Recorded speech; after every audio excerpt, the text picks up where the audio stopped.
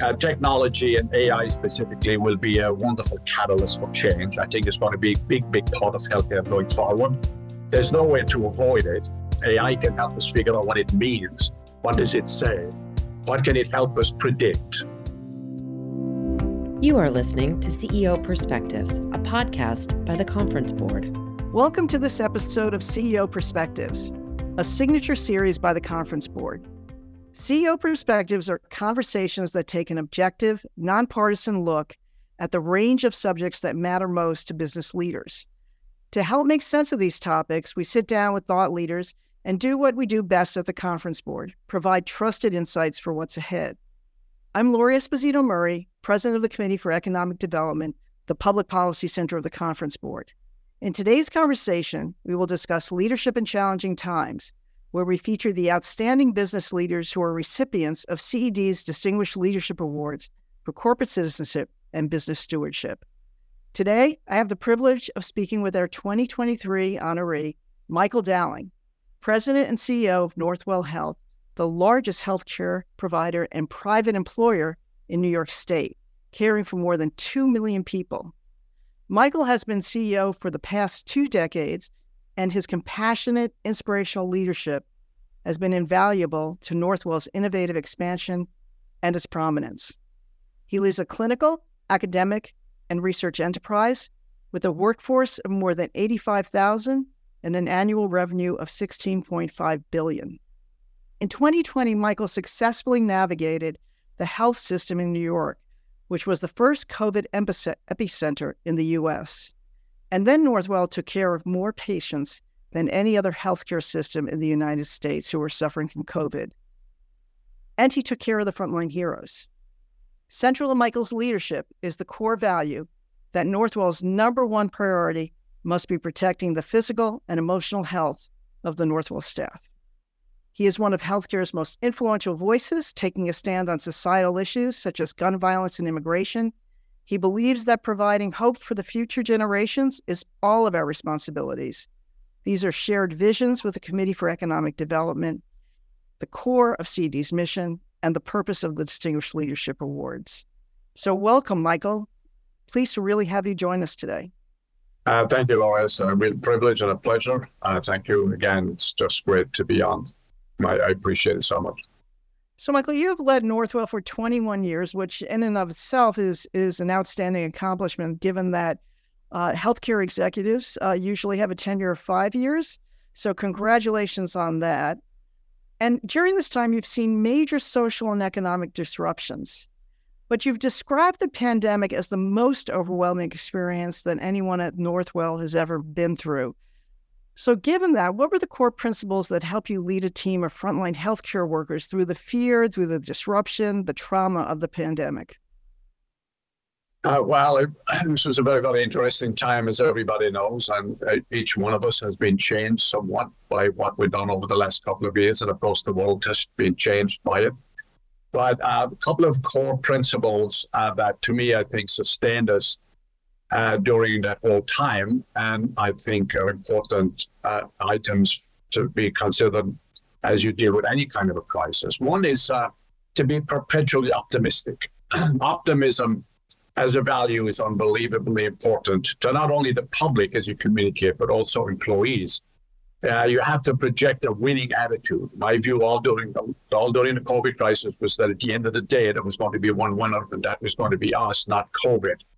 And I think that constant upbeat message is important. The second thing is that you have to have a lot of confidence in your team, because this is a team effort. No leader works alone, and no employee works alone. You have to be unified in your message and unified in your operations. And that's the way we behaved all during COVID. A third one for me, which is very important, is leadership visibility. You have to be seen, not just on the TV or not just on, Zoom calls, but you've got to be seen on the floors when you're in a crisis. So our leadership, including me, we walk the floors of the facilities all the time so that the people who are doing the hard work could see that there was direct engagement by leadership. That was unbelievably important. I walked every single COVID unit. I met all the staff. And that builds confidence and gets them to understand that leadership is part of the whole effort. And the other one is communication. Now, obviously, walking around and being visible is part of communication, but you have to constantly communicate, and you can never overdo it. So we communicated consistently, not only to the public, but internally as well. And the last one I just mentioned, of course, there are many items to this, but the last one I mentioned is that you have to continually celebrate success. So whenever we had a patient that was getting better, a patient that was leaving the hospital, we had organized celebrations, which was not only good for the public, but good for the family, and of course, wonderful for the staff who did the work to make it happen, that a person could be dying from COVID one minute and be leaving and going home to their families the next. So those are some core principles and values. They're things that I kind of live by on an ongoing basis. I'm optimistic by nature. I think that, whatever happens to us, and all things, bad things continually happen, but it's how you respond to them that matters. And if you respond to them with optimism and sincerity, that you will, at the end of the day, deal with this problem successfully, I think it sends an unbelievably positive message, both internally and externally. Well, the whole nation was watching you, Michael, and the Northwell team as COVID hit, and you played such an important role helping your colleagues throughout the nation as they were then dealing with COVID as it followed coming outside of the New York and Northeast area. And so these principles, clearly were important in Northwell, but they also played a very important role in helping the nation get through the COVID emergency. And there was one interview I did where I think it was CNN. I said that there was going to be no white flag and there was going to be no retreat. That is onward and upward until we succeed against this. And that, I think, is a message that is important in any place. And so another key thing that you did at Northwell was emergency preparedness. And you were doing this a decade before COVID hit. I was hoping you could share with us, why did you see this as a priority, an important priority to build towards, and how did it fare? How did you do? How prepared after a decade's efforts were you when COVID hit? Well, healthcare is a unique business. I mean, we are in many ways the defense against disease and other health disasters that affect the public. So we're part of a defense mechanism. You could say we're part of national security in many ways. So given the fact that we were located in New York, we were close to 3 major airports with millions of people moving around all the time, I for a long time believed that we had to be prepared in case something difficult or something bad would happen. You can't ever assume that everything is always going to go along perfectly. I always try to prepare for the inevitability of something difficult occurring. So we started developing an infrastructure on disaster preparedness a year before 9/11. Oh. In fact, I held a conference in New York a year before 9/11, and the title of the conference was Weapons of Mass Destruction. I always assume that whatever happens around the world is going to occur and affect here. We're all very integrated. We're a small world. And things like viruses and other things don't need a passport to go from one place to another. It just goes with people. So we started putting a process together before 9/11. Of course, we had to utilize it subsequent to 9/11. And then it became very effective for us during the hurricanes, Hurricane Sandy, Hurricane Irene. We have a very sophisticated process. We have wonderful leadership that know how to deal with this. We have unbelievably sophisticated protocols and standards. And for COVID, we held our first meeting about the possibility of COVID arriving here in December of 2019. We did not get our first case until March, but we were watching what was going on around the world. We were watching what was going on in China and elsewhere. And to us, we had to believe and assume that it is going to come here at some point. I mean, for those who suggested it might not, I didn't think that they were paying attention to the reality out there. So when we got our infrastructure in place, and we were very well prepared and very confident, we know what to do in a crisis. We've done it before during the hurricanes, as I said. We became the principal defense during the hurricanes. We worked on behalf of the state. The state relied on us for a lot of their data. When there were difficult circumstances, the state utilized us. And we had our own lab, our own transportation network. We got the right staff in place. And I believe very, very strongly, and I've said this to every business should have a disaster preparedness plan. It should always have a plan for how they can act, and they should model this out. How do you act when things go astray, when things happen that you don't fully anticipate? And imagine the bad thing occurring, and then figure out how it is you would plan for it. You can't it's like you've got to fix the roof when the sun is shining. It's very hard to fix the roof when it's pouring rain. And so the same principle applies here. And that's the attitude that we take in the health system. I always think, I spend most of my time thinking ahead. What if? What happens if things become very uncomfortable? And how can we be comfortable during an uncomfortable time? So to me, that's an obligation, I think, of every leader in every organization, is to have a disaster preparedness plan. And then you can deal with it with confidence. Well, that's such an important lesson, and it's such an important lesson now, because we so easily forget and move on to the next crisis or the next news item that's happening, and so really value that lesson, Michael, and thank you for that. Going back to your optimism, you've described this time that we're in right now as one of tremendous opportunity to improve the healthcare system. And so what are some of the main areas that you're targeting for change in healthcare? What should we be focusing on? What are you focusing on? Well, I think in many ways, COVID was an experiment in innovation and creativity. And it woke us all up. In fact, you could actually look at it in many ways, despite all of the bad things that occurred and that people who died and got very, very sick. It was a kick in the butt for a lot of us. I mean, and not just only healthcare. It demonstrated our fragility in many ways. You know, before COVID, we were all feeling so strong and so wonderful. All of a sudden, things happen, and it just wakes you up. And I think it is changing. It has changed, and is changing every business. But in healthcare, there's a couple of things I'd just like to mention.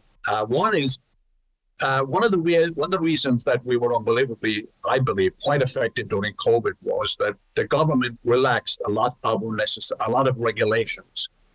It dispensed with a lot of the rules, allowing us to be unbelievably creative and adaptive.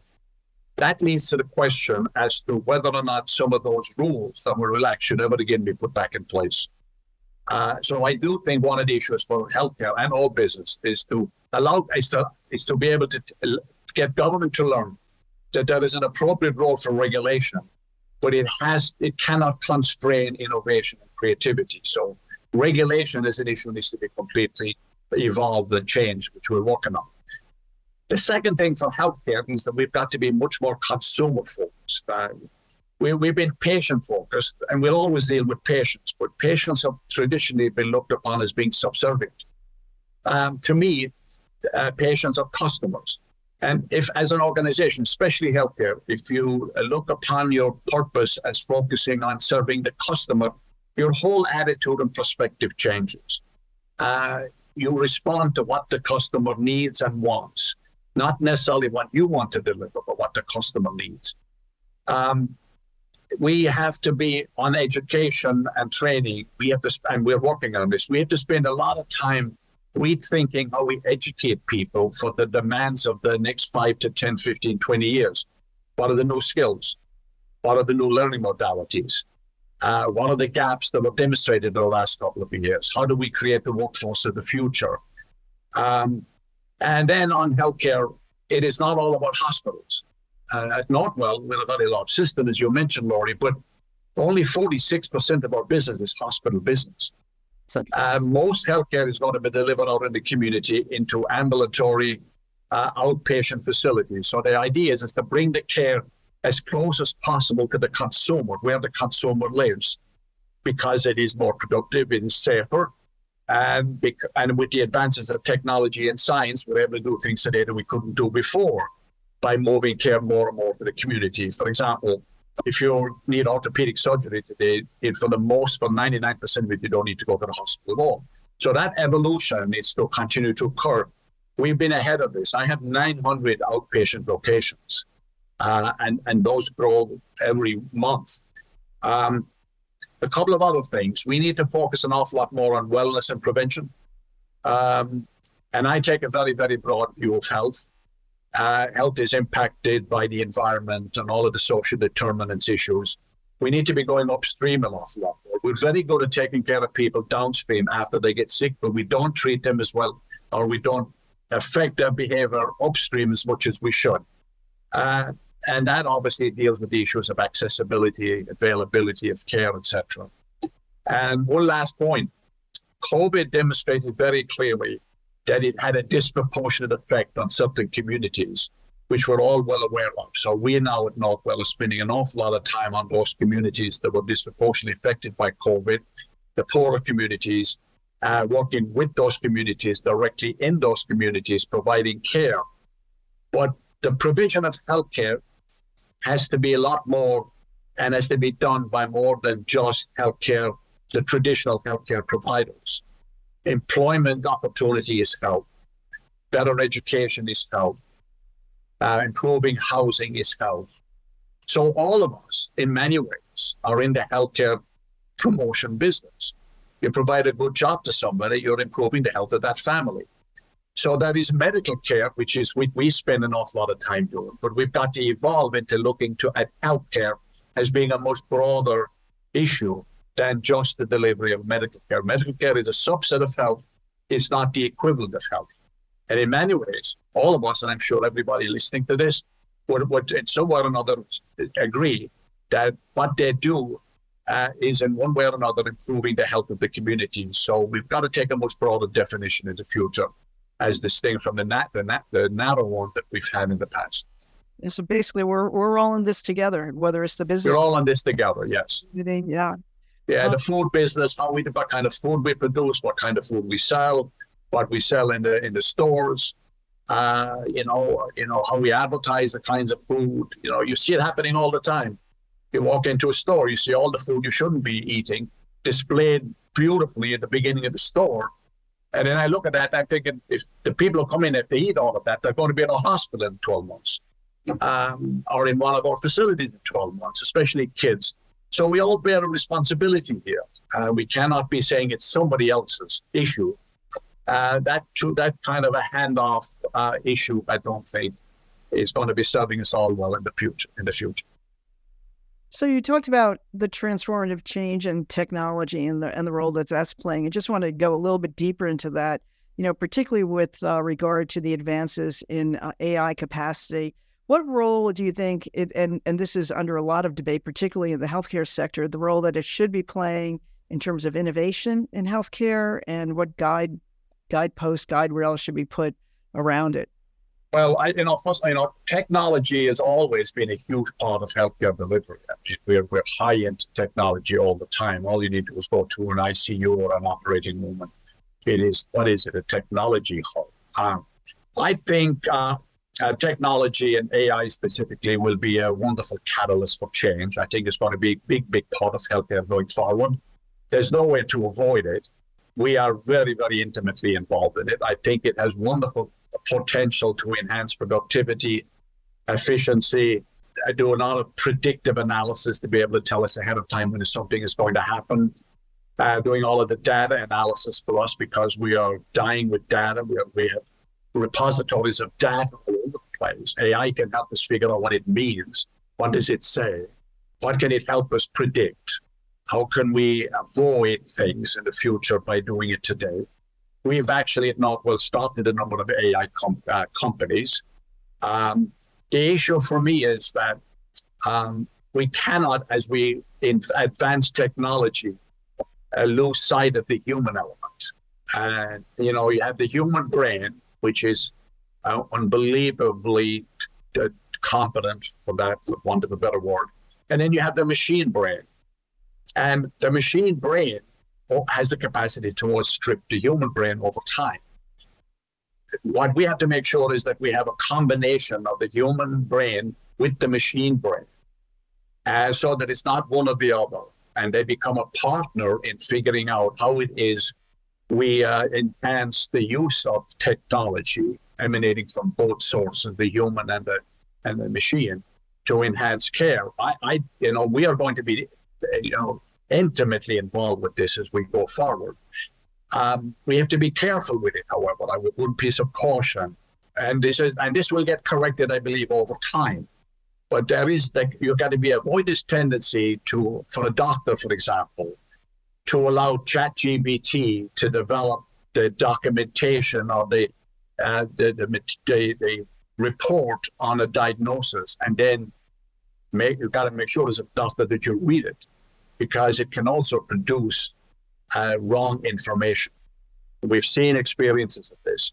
So you have to build trust in the technology. That is something we have to be careful with as we progress, that people just don't say, well, the technology will just do it for me, and I'm so confident in it, I don't have to look at it. That in healthcare would be terribly dangerous. It will require the human interaction with it until we develop complete trust that what you're getting back is correct. But in answer to your question, it'll be an inherent part of the DNA of healthcare delivery going forward. No way to avoid it, and I think it will make us all better as long as we learn how to use it properly. Yeah, and part of that is making sure that we are developing the future workforce, which you pay a lot of attention to, with the right skills, and also helping to deal with the labor shortages, making sure we're developing the right skills in the future workforce. So turning to that, could you share with us? You've been very proactive on education and on education at Northwell, both at Northwell itself in terms of higher education, and then also in terms of your involvement with the K through 12 schools. Yeah, share some of your insights. Yeah, I'm addicted to education. I'm addicted to creating a culture of continuous learning. In the way the world is constantly changing and adapting, you've got to be upgrading your skills all the time. Education is so important. And that is why, for example, we have created a very unique medical school that has a unique curriculum, very different than the curriculum of most medical schools. We have a graduate nursing school, undergraduate nursing school, physician assistant school. We have an in-house corporate university, a corporate university type program where we do training and education for all of the employees. We're upgrading all of those going forward, developing all new training modalities, again, using technology. AI is unbelievably important here also. We can utilize that to dramatically expand our ability to teach and educate, and do it very differently in the future than we did in the past, because also the requirements of the younger population and their demands and their needs are very different than when I grew up. But we're also, as you mentioned, very, very involved in the community. We are now working this year with about 100,000 kids. We're working with dozens of high schools. We provide internships, apprenticeship programs. By the way, am a huge fan of internships and apprenticeships. If you want to explain how things work, you got to experience it. Working on the job is important. Bring a kid out of high school, bringing them into the hospital, showing them what goes on, giving them an internship program, which we do by the 100, is extraordinarily important. That's how you create the workforce of the future. We've adopted a number of schools, including a number in the city. I gave the commencement address at a high school just about a month and a half ago, minority high school in Queens, 650 graduates. We've provided hundreds of internships for them. We also have a scholarship program. So we mentor kids. If the kids have a hard time getting through college, we help pay the tuition.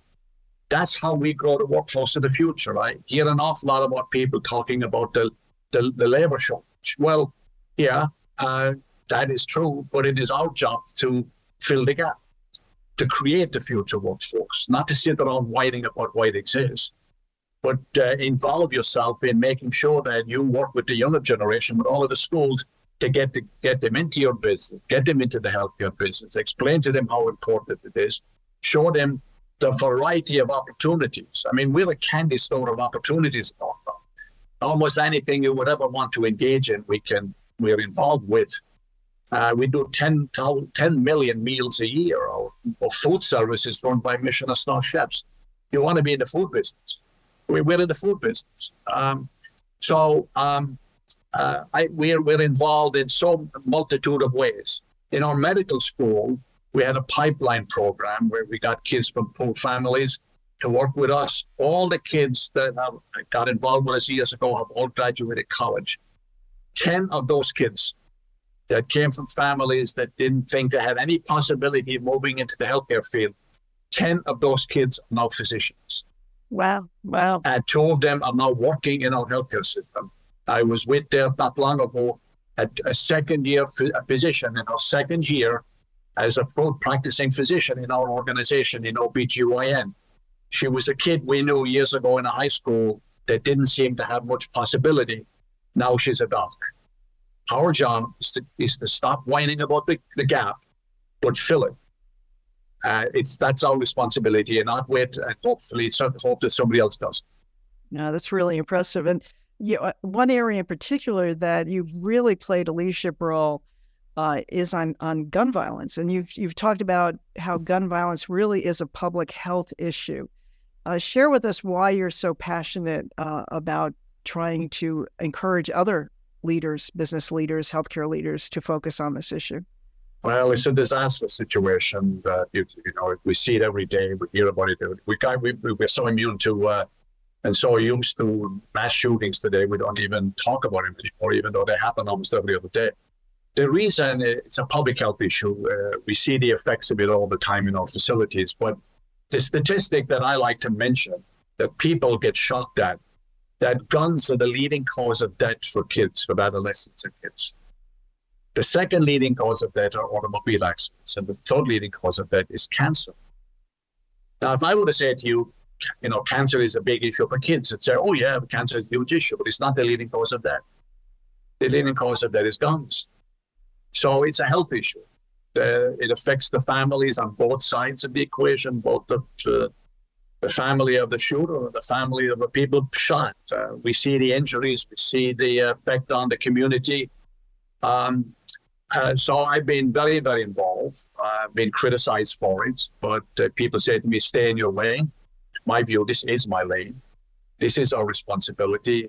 I now have 55 healthcare system CEOs of the largest systems in the country, from Texas to Vermont, from California to New York, have all now signed on to work as a collective, as part of a CEO council, to enhance awareness and education about gun violence. I'm staying away, and we're staying away from the Second Amendment. This is about education.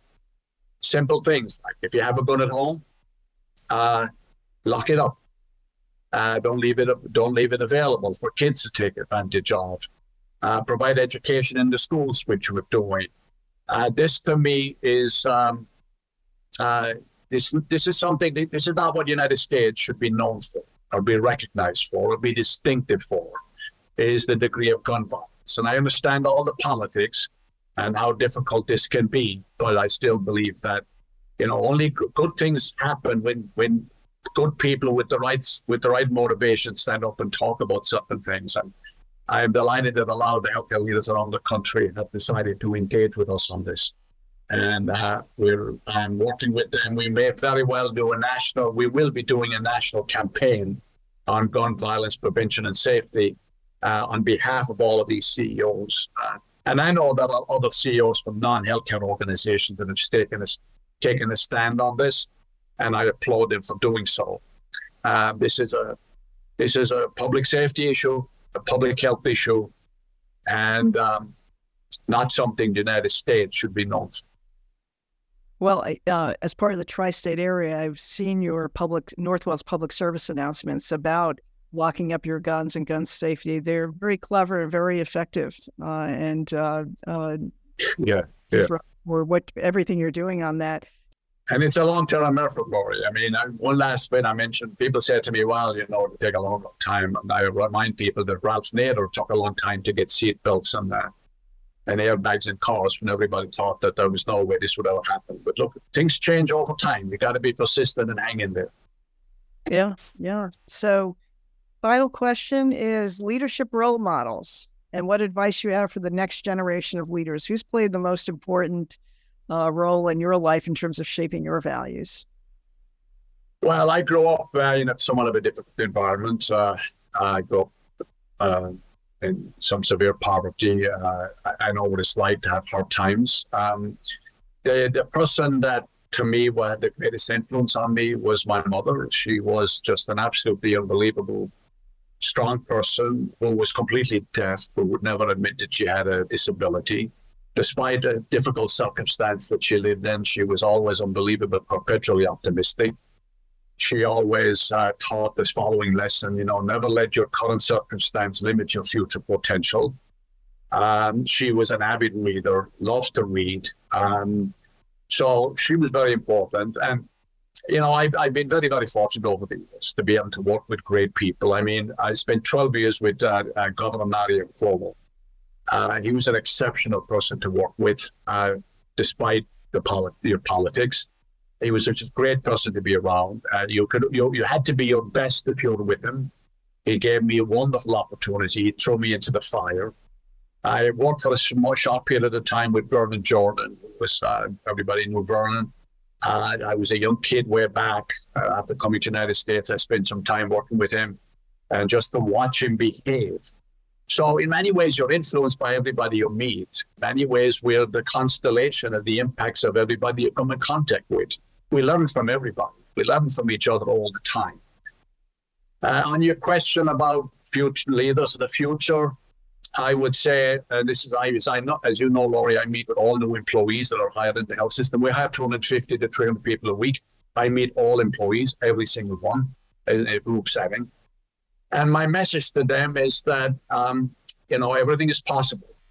And leadership is about, there's a definition of leadership that I like. It says you manage the present, you selectively forget the past, but more importantly, you help create the future. It requires courage. I would say that leaders today need courage. We're in a toxic political environment. And despite your politics, we need to move to a better place. That's going to take courage by leaders. And we're in a global world. We're no longer just a national world. We've got to be very cognizant of what's happening globally. So I would say, it's an exciting place to be. You want to make a difference? You got to ask yourself the question, what motivates you? Is it titles? Is it money? Is it position? Is it power? Or are you motivated by making a positive difference in the community that you're part of? If it's the latter, and you're committed to it, and you're passionate about it, that to me will make you a good leader. Michael, thank you so much for joining us today. Thank you so much for the privilege of honoring you and the Northwell team in October. It really will be our privilege to see you all then. And thank you for allowing us to learn from you and for these insights that are very, very helpful as we're all trying to deal with the major crises and challenges that this world seems to be throwing at us today. So thank you. Every challenge is, I don't use the word challenge much. Every challenge is an opportunity. So it's all about opportunity. Take advantage of the opportunity, and every challenge, you go under it, over it, round it, or through it. But it's an opportunity to do something better. You have been listening to CEO Perspectives, a podcast by the Conference Board.